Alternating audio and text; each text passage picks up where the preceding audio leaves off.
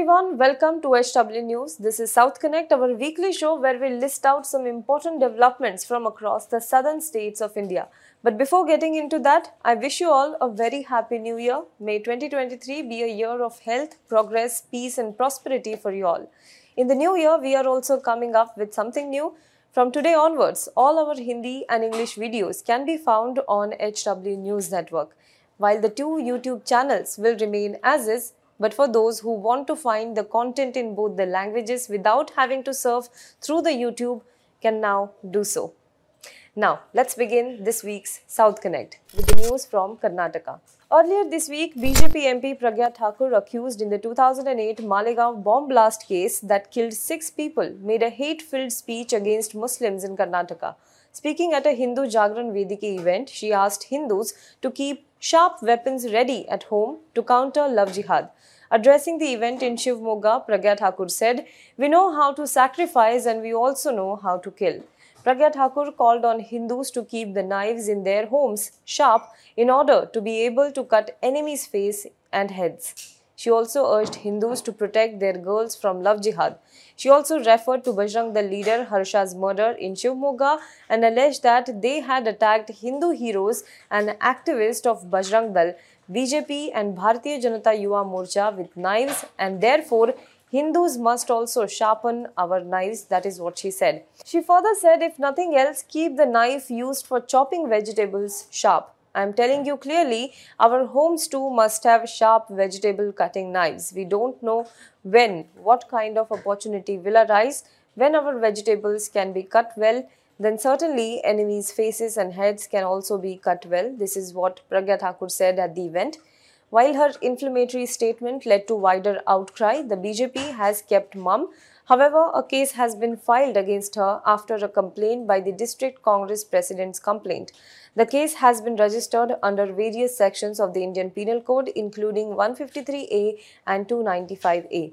Meanwhile, several activist groups and rights bodies, including the Campaign Against Hate Speech, Bahutva Karnataka and All India Lawyers Association for Justice and the People's Union for Civil Liberties Karnataka have written an open letter to the Speaker of the Lok Sabha calling for disciplinary action against BJP MP Pragya Singh Thakur. Let's move on to another news from Karnataka. It's not even a month since BJP's victory in Gujarat and the party seems to be gearing up for Karnataka Assembly elections scheduled in April this year. Home Minister Amit Shah was on Karnataka visit last week in what is seen as a launch of the party's campaign. On Friday, he addressed Janasankalpa rally in Mandya, where he took on Congress party and the JDS. Amit Shah accused the two parties of hampering the region's progress with corruption. We will push Karnataka further into the path of progress. Both the parties are communal, casteist and are filled with criminals, Amit Shah said. Amit Shah also talked about the construction of the Ram temple at Ayodhya and the ban on Popular Front of India. Announcing January 1, 2024 as the date of the inauguration of the temple, Amit Shah urged the people of the Old Mysore region to attend the event in large numbers. This region has large number of Vokaliga population and is traditionally dominated by Congress and JDS. Now, the BJP is trying to make inroads in the region. He also, however, made another major announcement during his address. He said that Karnataka's beloved milk brand Nandini and Gujarat's most popular milk brand Amul are likely to come together to set up primary dairies in every village of the state in the next 3 years. He said that Karnataka Milk Federation, that is KMF, will get all the technical support and cooperation from Amul, adding that if Karnataka and Gujarat come together in this direction, it will benefit the farmers all over the country. Amit Shah, who is also the Cooperatives Minister in October last year, had said that Amul will be merged with 5 other cooperative societies to form multi-state cooperative society. Since then, speculation started flying about the possible merger of KMF with Amul. However, State Cooperatives Minister ST Somashekar quickly denied it and said that Karnataka Cooperative Milk Marketing Federation, whose product is Nandini, is not merging with any entity. According to KMF website, around 17,208 dairy cooperatives are registered under it. There are 26 lakh 22,000 farmers who supply milk in the state. The processing capacity has gone up from 66,000 kiloliters in 1975 to over 82 lakh kiloliters now on everyday basis. Vis-a-vis, the turnover has gone up from 4 crore rupees to 25,000 crore rupees. However, several netizens were quick to raise a red flag over Amit Shah's statement. In the past too, his statement led to fears of attempt to finish off the state's brand of Nandini milk. This time too, tweets with hashtag Save Nandini started trending on social media soon after his comments. Let's move on to the next state, that is the state of Kerala. In a bizarre news from Kerala, the organizers of Cochin Carnival were in for a shock after BJP workers took objection to the Pappanji statue built by them apparently because it resembled Prime Minister Modi. Yes, that's right. Every year in a tradition of sorts, Pappanji effigy is burnt marking New Year in Cochin. The objection by BJP workers, though, has left everyone baffled. The BJP workers said that they would not permit the burning of Pappanji unless the effigy was removed. However, the organizers have said that the similarity wasn't intentional. There is a very interesting history behind burning of Pappanji. This is a tradition passed on from the Portuguese. In Portuguese, Pappanji means grandfather and it is normally conceived as an old man with a suit and a white beard. Historians believe that the tradition in Kerala dates back to centuries ago. Cochin Carnival, on the other hand, started only in 1984 by a group of youth after the United Nations declared 1984 as the International Youth Year. Apart from the music shows and competition and fun activities, the Pappanji burning has also become the tradition at this festival. This time, a 60 feet effigy at the cost of 6 lakh has been erected. Let's move on to other news from the state.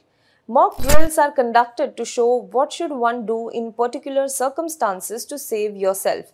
But what happens when the mock drill becomes a death trap? Questions on negligence have been raised after a 34-year-old youth who volunteered to be a part of a mock drill organized by Disaster Management Authority to test the flood preparedness died by drowning. The tragic mishap occurred during the mock drill at Manimala River near Kilvaipur. Organized by the NDMA with the help from the fire and rescue officials in Pathanamthitta on Thursday. The victim has been identified as Binu Soman, a resident of Kalloppara. Binu was one of the 4 volunteers who took part in the drill designed to create awareness on flood situation.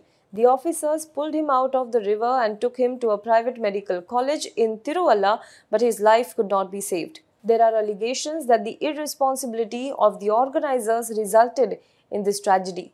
Let's move on to the next state, that is the state of Tamil Nadu.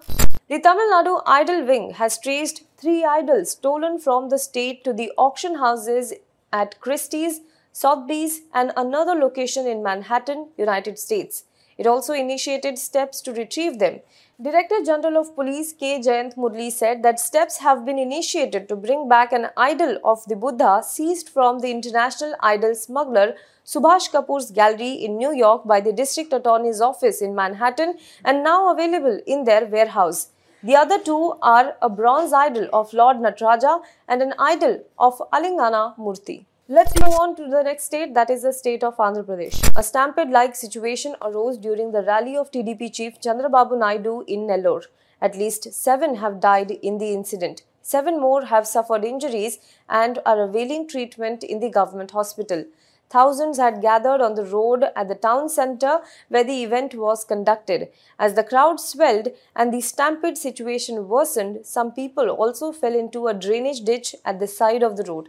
2-wheelers that were parked above it fell into the ditch, injuring those who had fallen inside. Chandrababu Naidu is on a 45-day campaign, Idem Karma, to highlight the misrule of the ruling YSR Congress party. Videos show that the tragic accident occurred even as he was speaking at the road show in Kandakur. Towards the end of his speech, Naidu said that the political meeting turned into a condolence one.